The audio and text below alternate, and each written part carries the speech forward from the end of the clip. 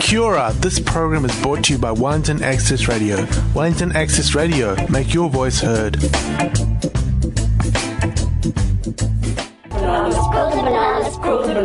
The Quilted Bananas program plays every Sunday, 10 to 11 a.m, with news, views and music. A collective of presenters, advertisers, community events and discusses news of interest to lesbians, queer women and non-binary folk. We have interviews about past and future sports and cultural events, politics, films, art shows. The programme is sponsored through the generosity of the Rural Foundation.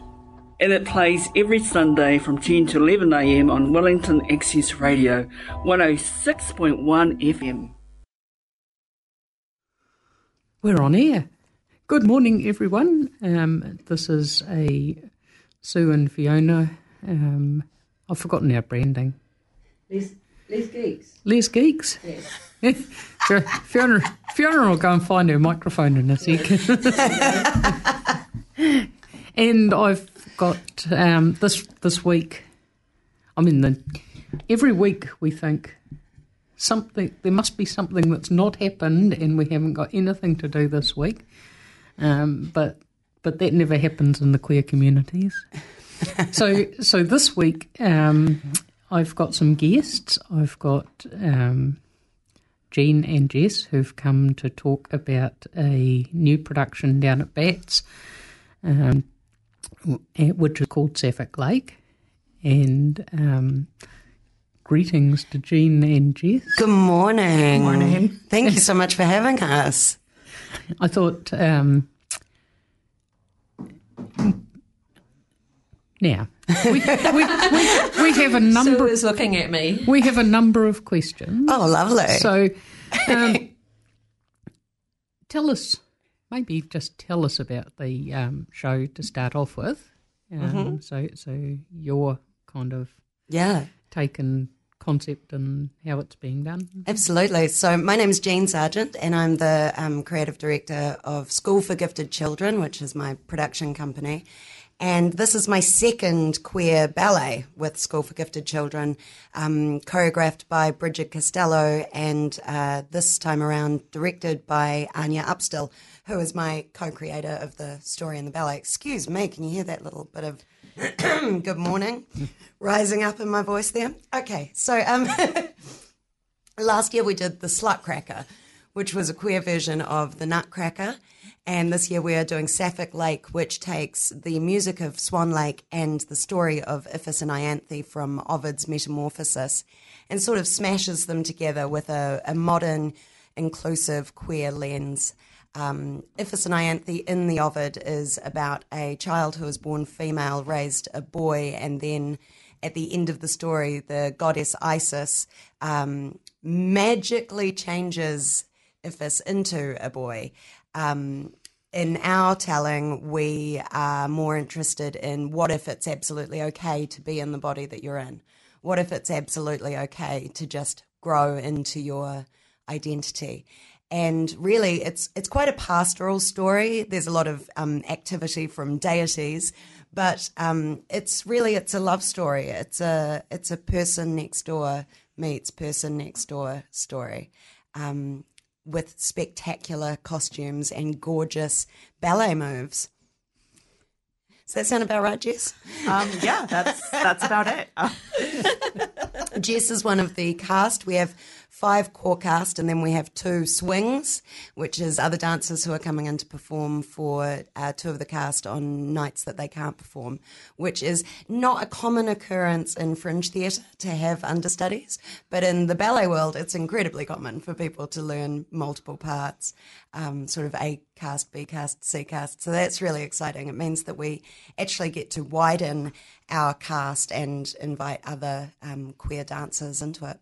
And I saw that you had a completely LGBTI group of people who are putting this on, right? Absolutely, and that's a big thing for me as a queer theatre maker, because the reality is that in any queer, in any theatre process, you're more likely than not to have at least one, if not most, of the company be queer. However, is that company telling a queer story? Often not.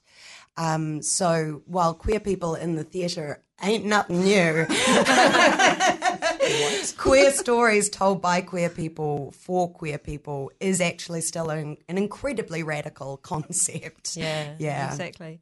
And I saw and we'll go on to the Kickstarter later, but I saw in the information about the Kickstarter that you're also running that you were doing a mentorship program as well. So can you tell us a little bit about that? Absolutely. So part of the BATS CoPro model this year is to foster tuakana taina relationships, which is something that actually a lot of theatre practitioners do informally, but with the CoPro model at BATS actually stipulating that a big part of throwing that funding behind work is that we are fostering new talent and giving new talent a foot in the door and a way in. It's really, really meaningful.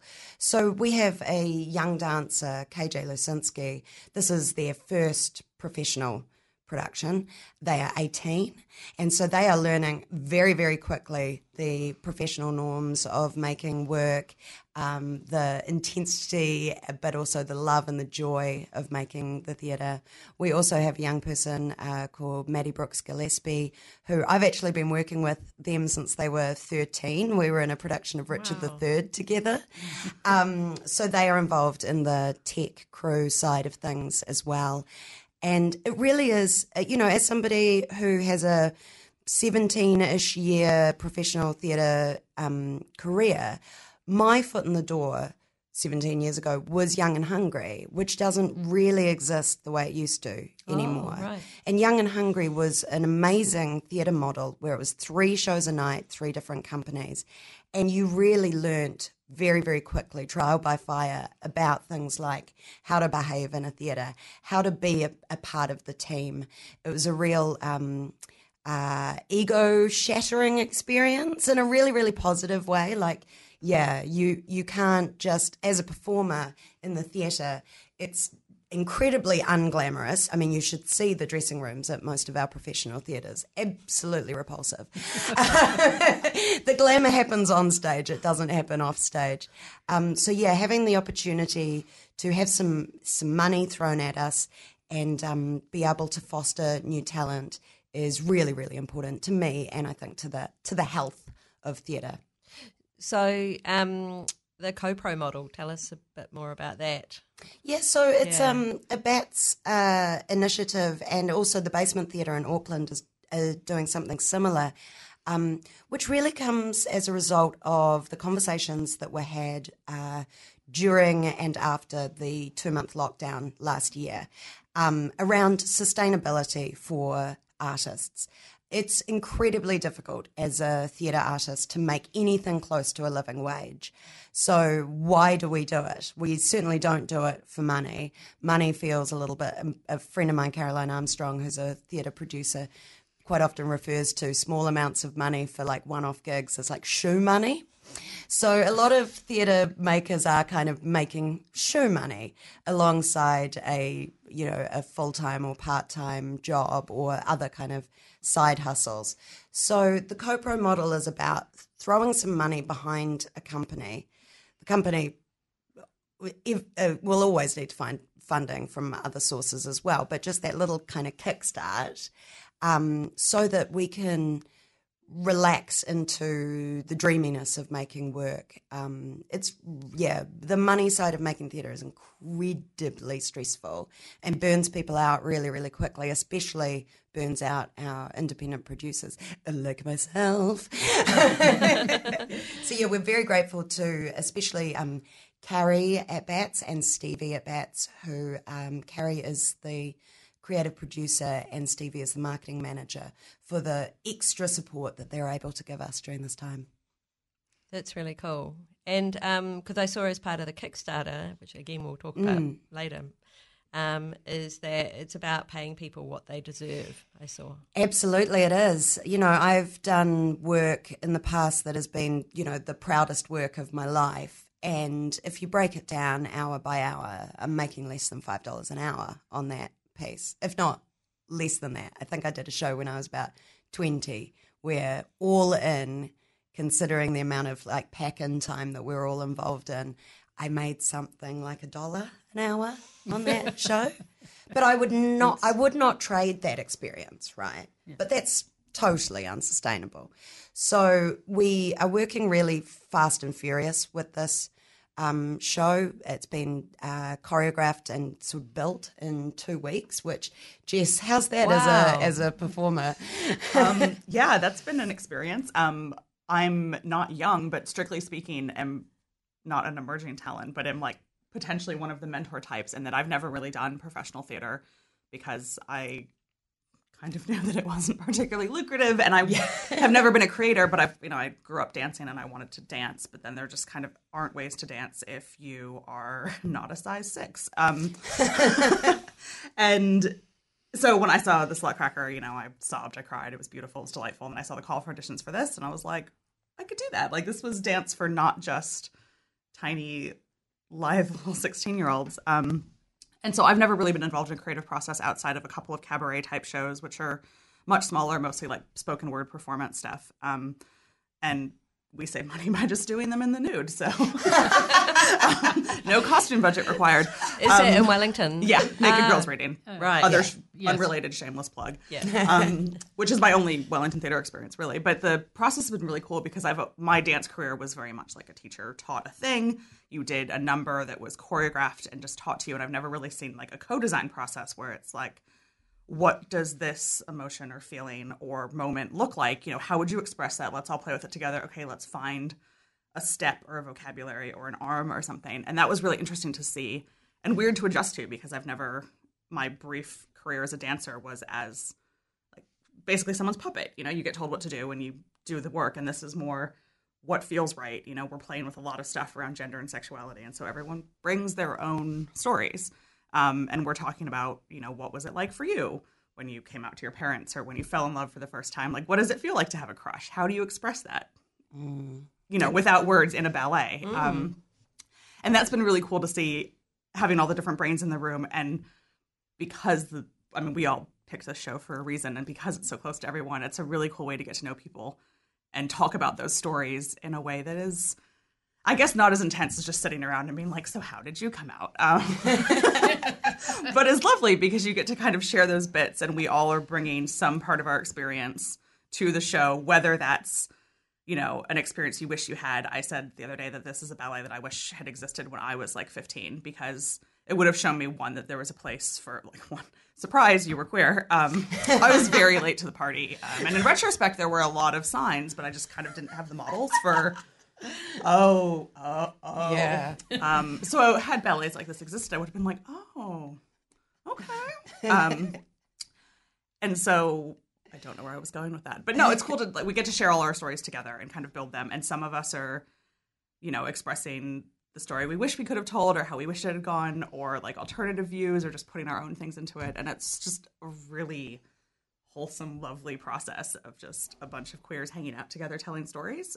So wholesome. It is. It's just so like wholesome. And we do a little check in and out every day where it's kind of what's your word, how do you feel today? And wholesome and joy and words like that come up a lot because it's hard. Like, I have not done this much physical exercise in 20 years and I've done it all in a couple of weeks, but you just walk away feeling like grinning ear to ear and just glowing because you're like, this is so cute and so gay, and like we all see in it what we wish we had seen at some point in our lives, and so that's what I'm really excited about, is getting to share that story with other people. Also, it turns out I love being a clown, which my character gets a lot of clowning because I'm the old dancer, so there's less of the leaping from me, but I'm the comic relief, and it's really fun. Like, I also didn't realize that ballet could be funny, and not just like a little moment of funny here and there, but like pee your pants laugh hysterically funny. And yes, so that's what I want. There's my plug for you. If you've ever seen a ballet and been tempted to fall asleep or like, oh, what is happening? Perhaps give this one a go. Because It's not that. Yeah. One of the things that we've got, that makes this process so fast and joyous is that we've got the best in the biz choreographer, Bridget Costello, who is a former Royal New Zealand Ballet dancer, was the company choreographer for the Pop-Up Globe for 3 years, and just is so fast and so good at working with dancers of mixed abilities. And her capacity for taking a schema from me and from Anya and going, okay, well, here's how we're translating it into dance is just phenomenal. And she's an amazing kind of ballet mum to companies that she works with. Yeah. So you really can't do something as ambitious and as fast as we are doing without really knowing that you've got people on board who you can trust. And trust is such an important part of making work as well, as you just go, instead of like, I think I can trust you, just I trust you. It's going to be great. You're going to do it. You're all going to turn up and it's going to be a beautiful, beautiful thing. Yeah. And so as creative producer, I'm not in the room this time around, though I directed the Slutcracker. Coming into the space and seeing people working together and seeing the costumes all laid out and seeing, we've put this rhythmic gymnastics ballet ribbon thing into it. And I'm just like, how did you read my heart? This is so special to me. And just the energy in the room as well, obviously, from what Jess is saying as well, right? Yeah. Just real lovely, warm, queer energy of a thing that I found really kind of magical about queer spaces, and also what kind of led me to realize I was queer before I knew was hanging out with lots of queer spaces, and just the amount of time that people have put into thinking about your identity and your place in the world, and interrogate it in ways that you really don't in straight culture, makes for a really cool ballet experience, but also makes for a really neat, it's really easy to bond with people when everyone has sort of thought about, this is how I work in the world, and this is what is hard for me, and this is what's difficult. And so we start from a place of really warm, fuzzy, open communication rather than getting to, things get tense and hard later, and then you kind of have to deal with the awkwardness of, this is what's difficult for me. But because we all kind of laid that out there from the outset, it's been a really happy, warm process. So yes, there have been challenges and conflicts, but because everyone trusts each other and is talking and, over communicating, it's nice. Stuff gets resolved. There's no weird, if you've watched any ballet movie, there's always weird cliques and competition, and none of that vibe is there because we all need each other. The show only has 5 bodies on stage at any one point, and so it's a very team effort because it's a little theater at Bats. It's in traverse, which is a word I learned, but it's hallway style, so the audience is on both sides. Hope that wasn't a spoiler. I love that. Actually, I really enjoyed you saying hallway style because, traverse. I'll be honest, I'm a theatre professional, and sometimes when people describe the way that stages are set up, in stage, traverse, in the round, I know, I kind of go, yes, dear, yes. But if somebody says, it's hallway style, I'll go, I know about that. Yep. Yes, there's for you non-theatre types, but it's really cool because as a performer, you now have 2 directions to face, but as you're creating action in a story, it's taking place almost in the round, but not quite. And so it's a really interesting time where there's a lot of little things happening around the stage that maybe aren't the center focal point because there isn't a backstage in any real sense. So even if you're not actively dancing in the middle, you're often there and doing something, and people are still going to be watching you. And that's a really interesting thing to think about for the story, because you can make the story much more interesting and complicated by having little side bits here and there. Yeah. Which is one of my favourite stylistic moves as a maker, is kind of keeping people on stage even when they're not performing, which I realise is maybe quite punishing to people. Yeah. But yeah, I love the Slutcracker was also in the same space at Bats in the Dome, and so you really can't leave the stage once you're on the stage. If you leave the stage, you basically aren't coming back on. And I, as a performer, am like, great, how can I sort of sit in the audience block and watch the show? How can I share energy towards my other performers? But I realised that, much like direct address, which is, actually making eye contact with the audience is quite an overwhelming prospect for many performers. And it's not a common thing in ballet as well to have the lights not up on the audience, but, you know, have the audience partially visible to the dancers. They're real close. Like, real Dome close. is not a big space. Yeah. And so there's points where we're not interacting with the audience, just want to get real clear. There's no audience participation. interaction. There's no It's audience fine. participation. It's not scary. You're not going to be brought up to dance. But you are, like, everyone's right there. And so there's moments where the story kind of depends on the audience kind of making sure they're getting it. Like, are you reading what I'm putting down? Do you understand the feelings that my character is doing right now? And it's really interesting because it's incredibly intimate and not in a weird way, but just it's a small space. What is it, 70 people?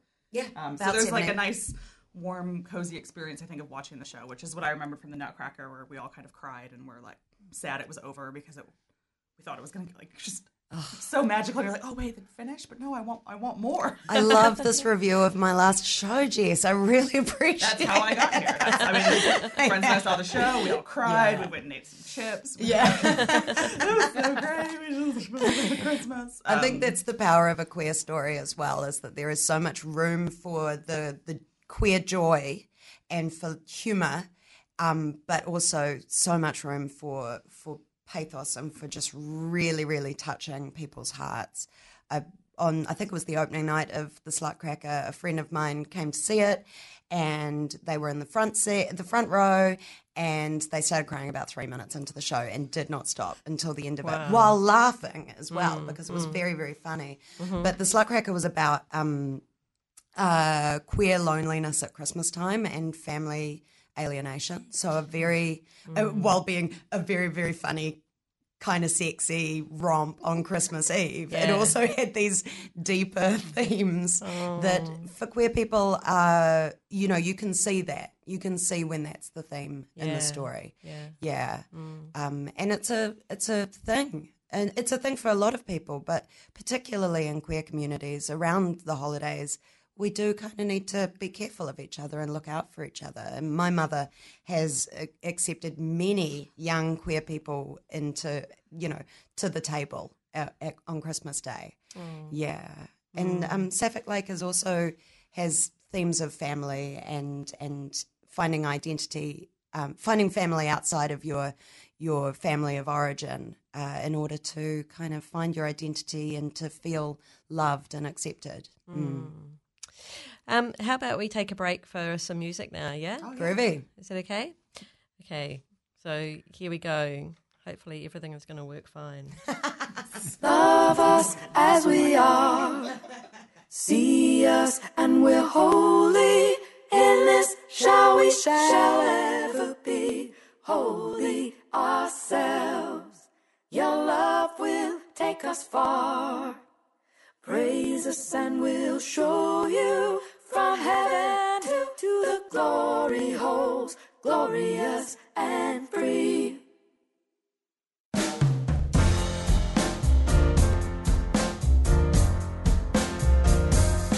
There are those who think we're wicked. There are those who call us names. Depraved, lost and sick, and would rather bathe us in shame. We put the sin in sincere. We put the do in the doubt. God is perfectly clear. We are perfectly out. Love us as we are. See us and we're holy. In this shall we shall ever be holy ourselves. Your love will take us far. Praise us and we'll show you from heaven to the glory holes, glorious and free. I believe in the ritual of lipstick, the sanctity of electric guitar. But it's cool if you're not that Catholic. You can be wherever you are.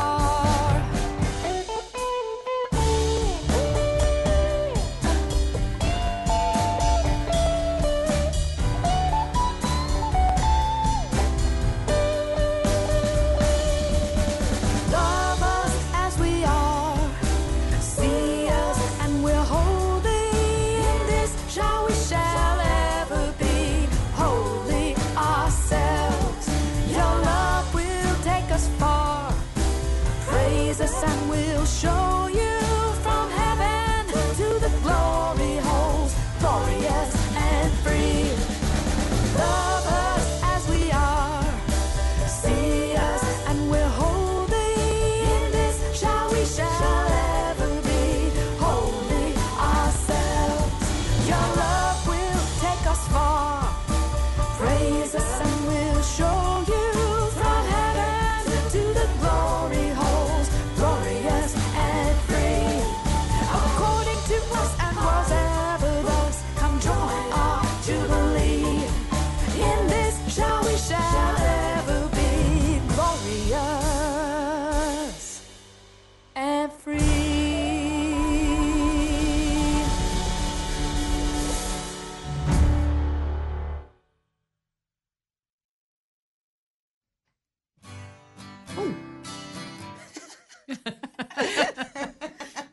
I thought, shall I ask a question? And then no, I turned into a guitar.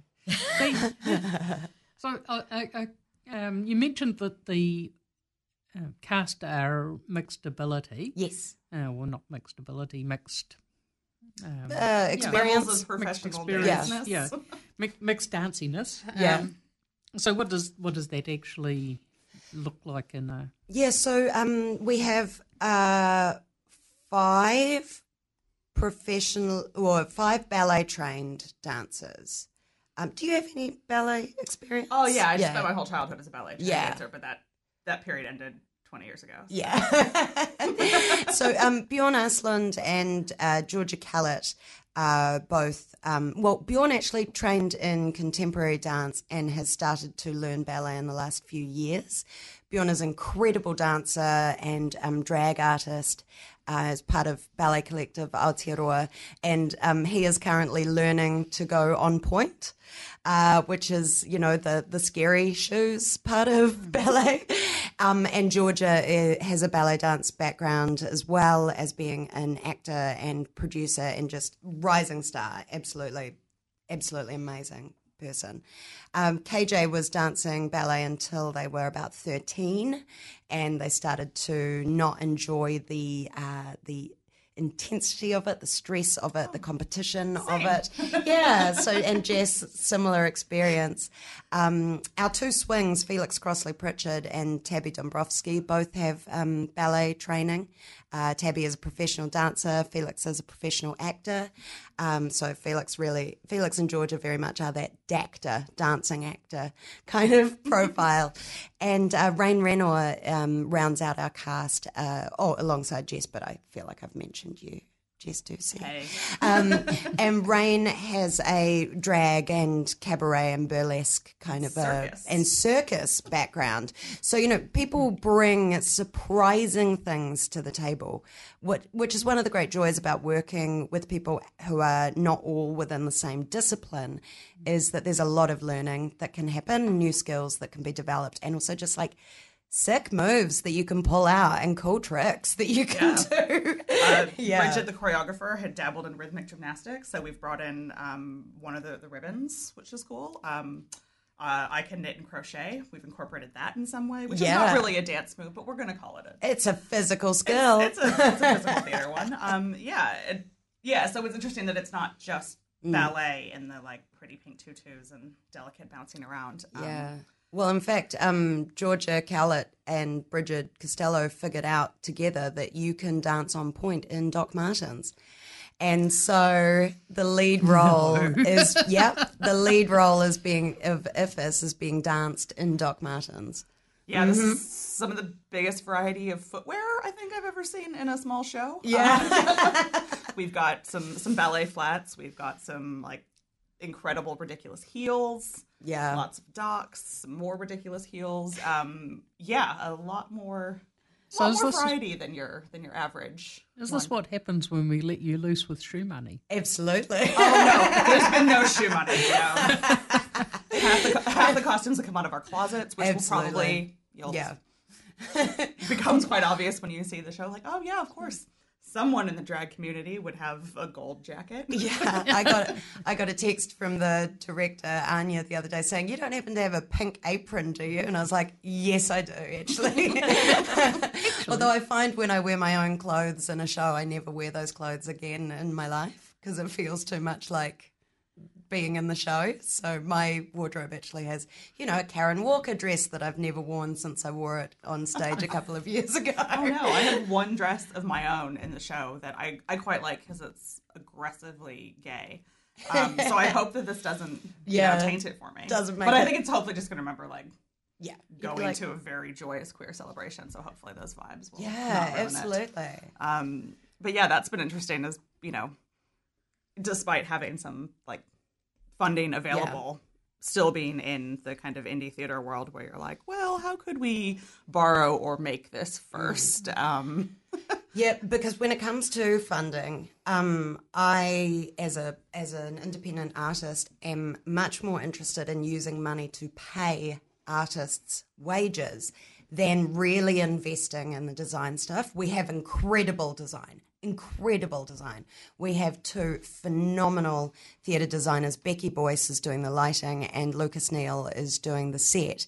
And they are both amazing, amazing designers. But we're doing that design on a budget. The costumes have been predominantly company and Anya, but also me and Bridget pitching in as well. I made an incredible chest piece for the goddess Isis yesterday afternoon. So off to Bunnings to get some spray paint. Bunnings, if you wanted to sponsor any theatre, hit me up. We bought so much spray paint. Yeah, but really our funding and the reason that we're running a Kickstarter campaign on top of having some funding from BATS is actually because, the time that it takes for artists to make work, they really, really deserve to be paid for it. Yeah. So you're looking for, I saw 5,000. Yeah, we're looking total? for an extra $5,000, which if you break that up into artists involved, there is over 10 creatives making the work. And so that's $500 each, right? If you just take that $5,000, $500 each for 4 weeks of work is not fair. So it's difficult with crowdfunding because a few years ago the market was very saturated and I think people will kind of come and go with how they feel about doing crowdfunding themselves and how they feel about pitching in to crowdfunding. So I guess my pitch with this particular crowdfunding campaign is people who contribute to the crowdfunding are literally paying queer artists to make queer work. And the impact of shows like The Slutcracker and, Touchwood, shows like Sapphic Lake, it has real ripples in the community. The Wellington theatre community is small but big at the same time. There's a lot of us out there making work, and sometimes with the funding models that we have, it really feels like you're fighting for table scraps. So I appeal to our allies who work in tech or hey, public servants, if you've got a bit of spare money and you feel compelled to support queer work, this is one way to do it. Well, yeah, so you got 13 days to go and you're almost halfway there. Yeah. But what I saw on the Kickstarter is that you don't need to live in Wellington to enjoy the show. Exactly. So tell us more about that. Yeah, so part of the co-pro model with BATS is that there is a digital delivery unit fund for it. So what we are doing is partway through the season, we are going to have a videographer called Ed Davis come in and film our run, not a performance, but a run of the show, getting right in and amongst the dancers. So you'll be able to watch that on some kind of streaming platform, to be confirmed. You can get that for free if you pitch into the Kickstarter a certain amount, but also people who haven't contributed to the Kickstarter can still buy that and watch it from anywhere in the world. My solo show, Change Your Own Life, I did that for Bats last year, and I had people in the UK, in Mexico, in Australia, in the US, in Brazil watching my show, which is, as a theatre artist, is an incredible experience to have people messaging you from New York and saying, I cried my eyes out, this is so amazing. Just a little self-plug there, whoopsie. But, just in terms of widening the audience, that's really, really special.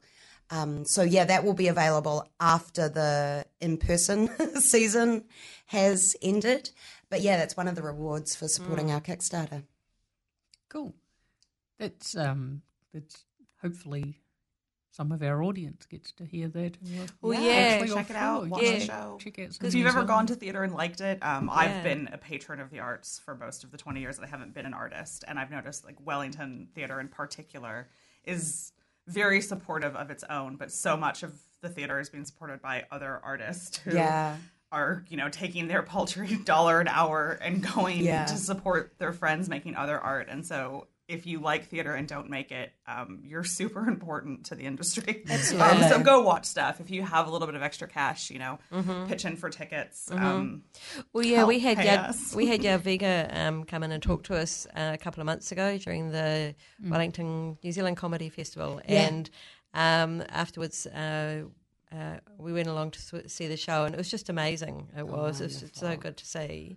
And so anyway, we haven't mentioned at all when the show is on. So now's a chance to tell everyone. So the season is on at Bats Theatre at 6:30 p.m. Tuesday to Saturday, starting this coming Tuesday, August the 17th, and running until Saturday, August the 28th. So there are 10 whole shows to go to. You can find one for evening. I believe in you. Yeah, exactly. And 6:30 is a great time for a late winter's evening show, I reckon, especially because I noticed that it's still light in the sky at 5 p.m. at the moment. What a gift. So, you can grab dinner, grab a drink after work and head down to Bats and check out a beautiful queer ballet. Very cool. So is it? We've got this granddaughter she seems to quite respond to dance. Yeah. So can I bring my absolutely granddaughter? Young people are more than welcome to come along to the show. This is definitely something for young people as well as for adults. And if you want to bring children under sort of 12, that's totally up to parental or grandparental consideration. There's nothing overtly adult in the performance it's style. It's a very 6:30 p.m. It's kind a of very vibe. PG-13 kind of a vibe, yeah. Because she might have noticed that, there's queer people in the community being like grandmas. Yeah. But is it different? This is kind of a sort of hopping back a bit question, but I think most of the dance that I've been to has been really it's been a long way away. It's been in St. James or the Opera House. Yeah. Or, is it different for the performers and the performance having the audience so close in a small theatre? Yeah, you have to be, constantly aware of them in a much more, I guess, personal way. When you're on a big stage, you're aware that there's an audience, but they're so far away. There's so many of them, whereas so much of small, bat-sized theater is about connecting with the audience, not making them participate. But, it's having those moments where you make quick eye contact. There's a lot of almost flirting with the audience in some of the kind of big joyous scenes where you're running around and you're looking to the audience for validation. And it's cool because you can see the performer's face as an audience, which is why I really like going to small theater, is because you can see more and you can kind of convey more subtle and nuanced emotions, which you can't read from halfway back the opera house. You can't tell that someone's facial expression has changed just a little bit, but you can when they're 3 meters away. And so I think that adds to the kind of fun experience of watching the show. Is there's this much smaller group. It's Wellington, the intersection of Wellington queer and Wellington theater community. So a lot of people in there kind of know each other, and it adds to the room in a way that is very different from watching in a massive theater, because you get a little bit of that the camaraderie of we know each other and we're all kind of in on the funny jokes here. And the Slut Cracker was great for that because there were a lot of like just deeply Wellington moments about it that were very funny. Even if you've never stayed in Wellington for Christmas, like you get them. And I think Sapphic Lake has a lot of that similar vibe of you remember what those moments felt like as you were either a kid growing up or your interactions with your parents or just having a crush and falling in love and all of that. And I think there's some it's a different kind of vibe than seeing stuff on a theater. And I think that's where you see jokes about people can fall asleep at the ballet or the opera. And that's part of because you're so removed from the action. But in a small space, like you're right there. You can see it. It's pretty cool. I love it as a performer, being in a space where I can really commune with the audience and bring them along with what I'm doing and really feel a connection to them. And while that can sometimes feel a little overwhelming for audience members, I really encourage people not to be put off by their fears of eye contact when it comes to coming to Sapphic Lake, because it's actually, it holds you and it's like an embrace from the company. It's a really, really warm thing. Yeah. We're all really nice, we promise. Yeah. Distance, warm hugs. No, it adds to a cool vibe. And I think, we walked away from Slut Cracker when I saw it with my friends, just kind of bubbling and wanting to talk about it and talking about your experiences of what was it like being queer? What did this bring up for you?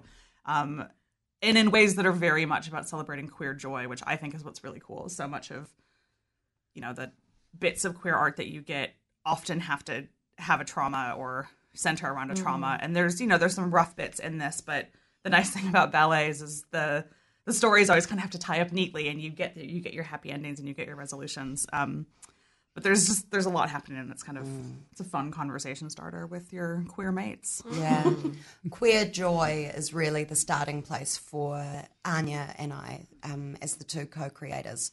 We're it is such a gift to be a queer person.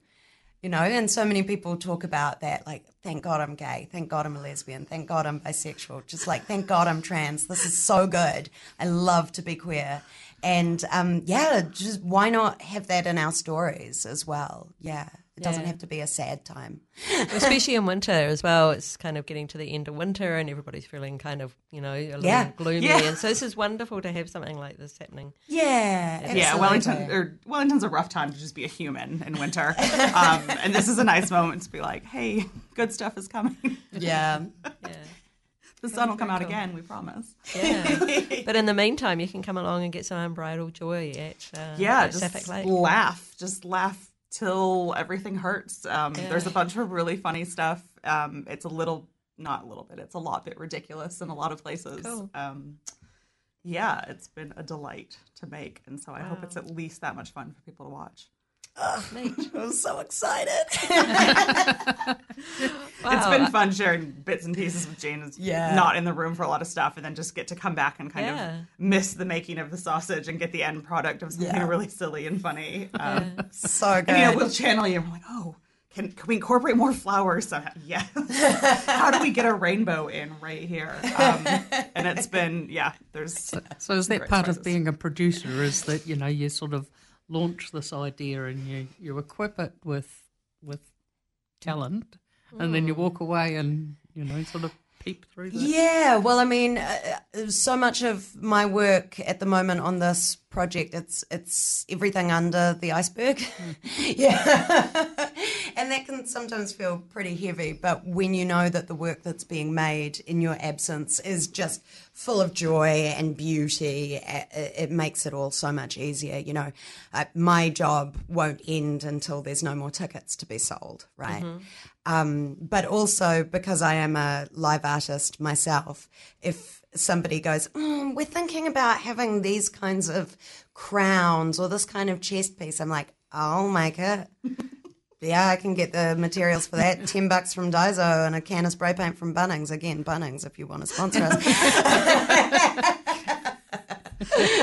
You're like between arts and queers, like Bunnings, we are your on. people. Yeah, absolutely. There's quite a lot of product placement here for Bunnings. It's also the Spotlight too, probably. Oh yeah, I did go out to Spotlight the other day. Especially for queer stuff. You need some sparkles here and there.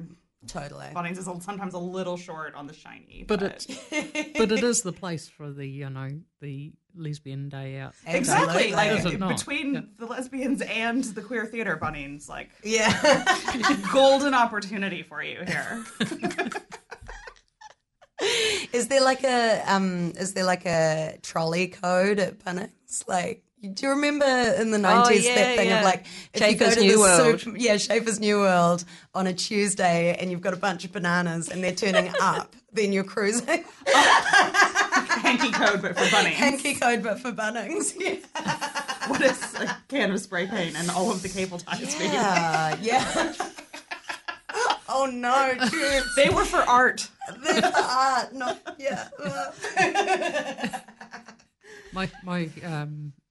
My ex used to comment upon the adhesive aisle being.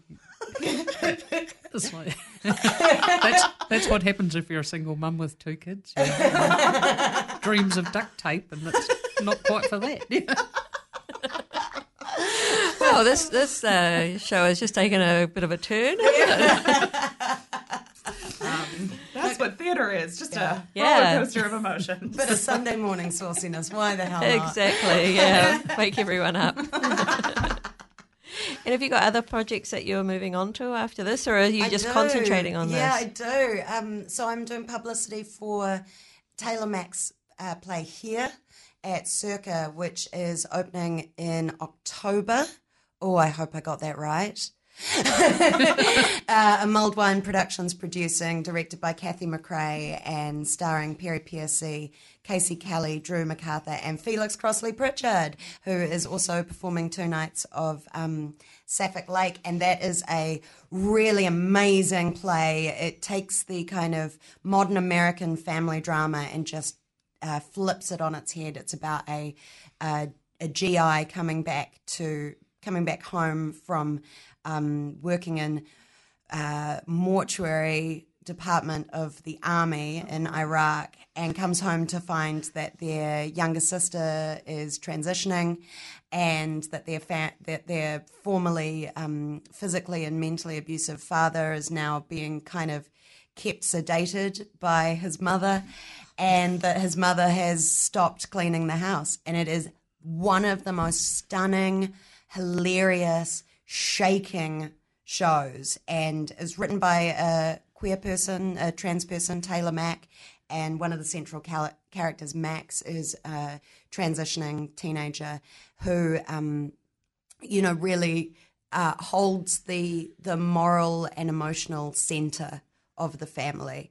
It's one of those shows where you kind of go, this is absurd realism and this is absolute chaos, and then you get to learn about this character Max, and you're like, oh, Max, honey, can I please help you get out of here?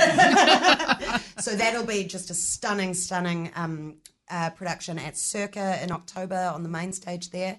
What was the title of it? It's called Here, H-I-R. Keep your eyes out for some really, really beautiful posters coming out for that.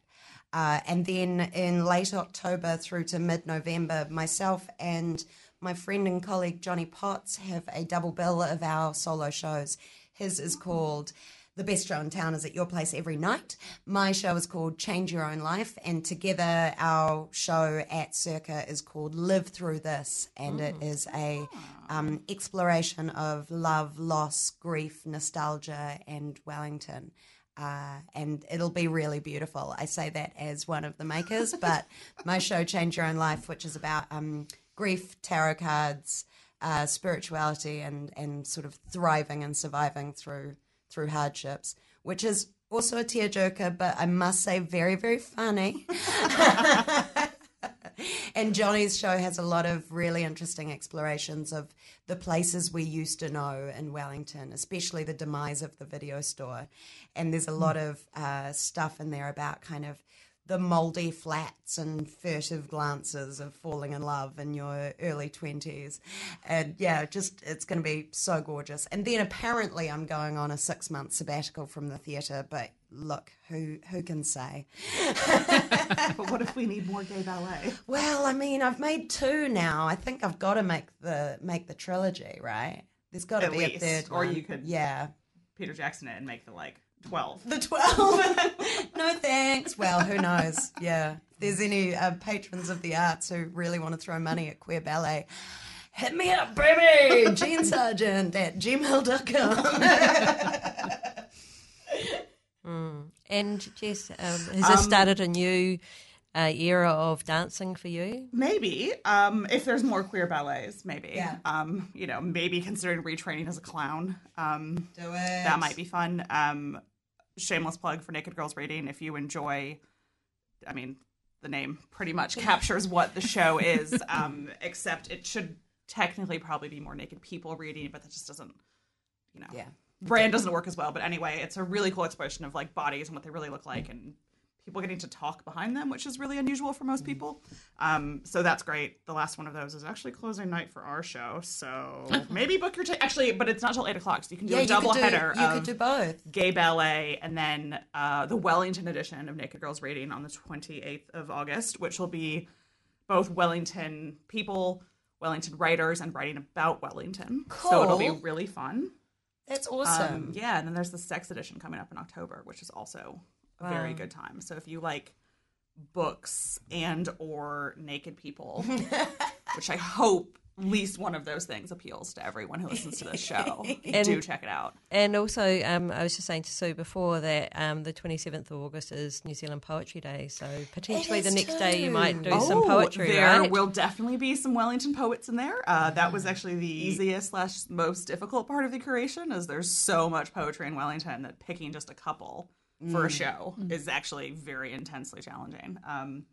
But then I had to just read a whole bunch of gay Wellington poetry for a week, and it was very difficult. But I'm willing to do the hard yards to bring you theatre. And the first anthology of queer New Zealand writing is coming out in a couple of months as well. Edited by Chris Tsay and Emma Barnes. Oh, that looks so great. Yeah, Rosie interviewed Emma Lyons, from who's an Irish poet who's living in Dunedin, and she's got some work in that anthology coming up as well. It's going to be a really cool anthology. There's a whole bunch of good stuff in it. Amazing stuff. So many cool people. I cannot wait.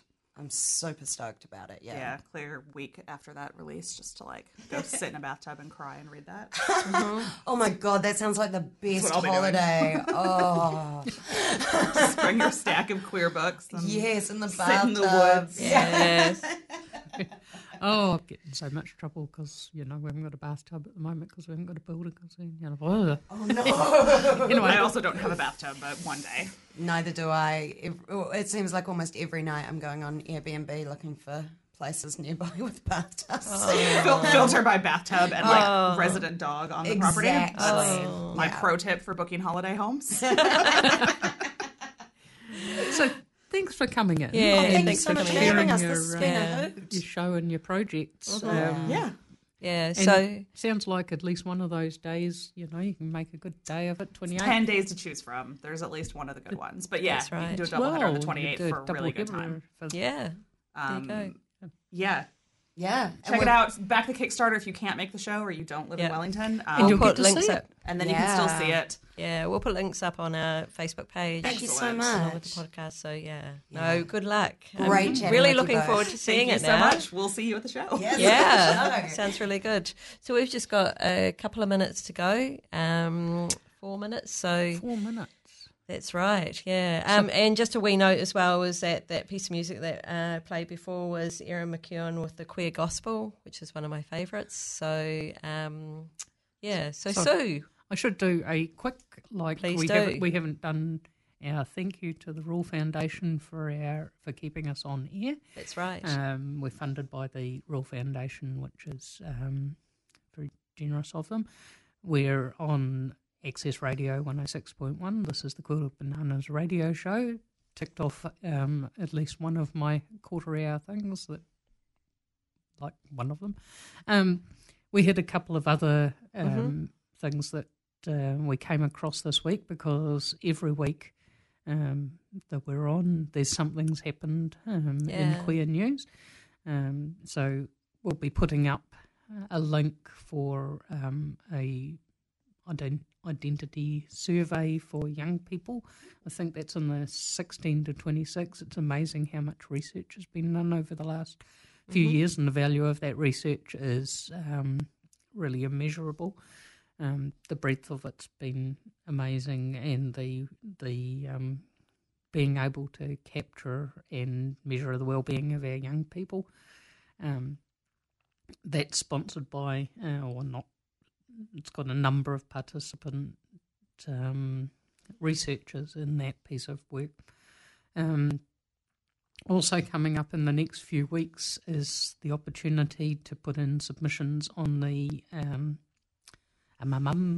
the BDMRR. No. The gay conversion. The conversion therapy one is first, Yes. and that's open for submissions now, and I think closes on the 8th of September. So there's about a month to put in submissions on that, and then to kind of watch this space. So if you go onto the Parliament website, and there's a participate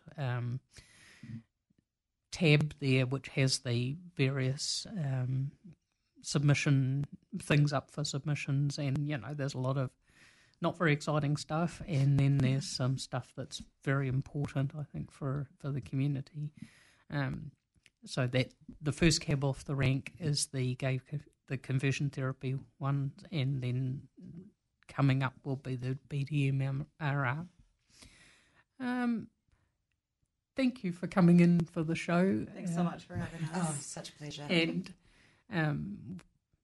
this time I'm going to have to be organised. Also coming up is the law review, which I think is this week.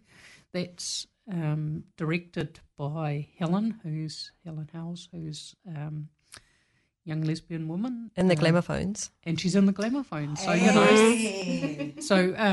well, we haven't seen her for a while because she's directing this performance for the law review. So that's likely to be different to what some of the last one of the law reviews coming up in the past have been. A bit of a shift in the law. Very good.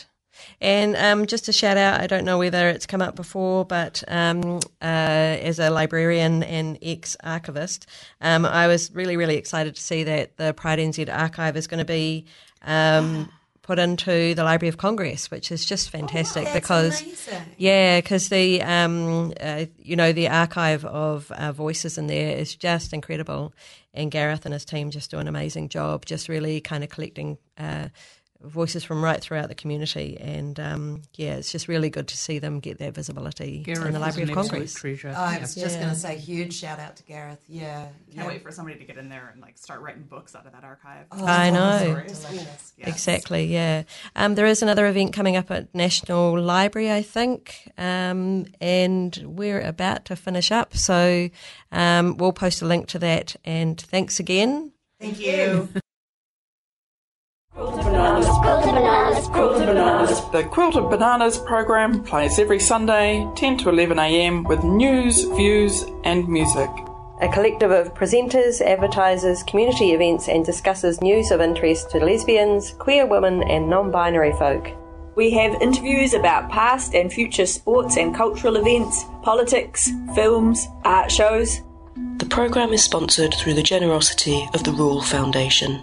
And it plays every Sunday from 10 to 11 a.m. on Wellington Access Radio, 106.1 FM. Kia ora, this program is brought to you by Wellington Access Radio. Wellington Access Radio, make your voice heard.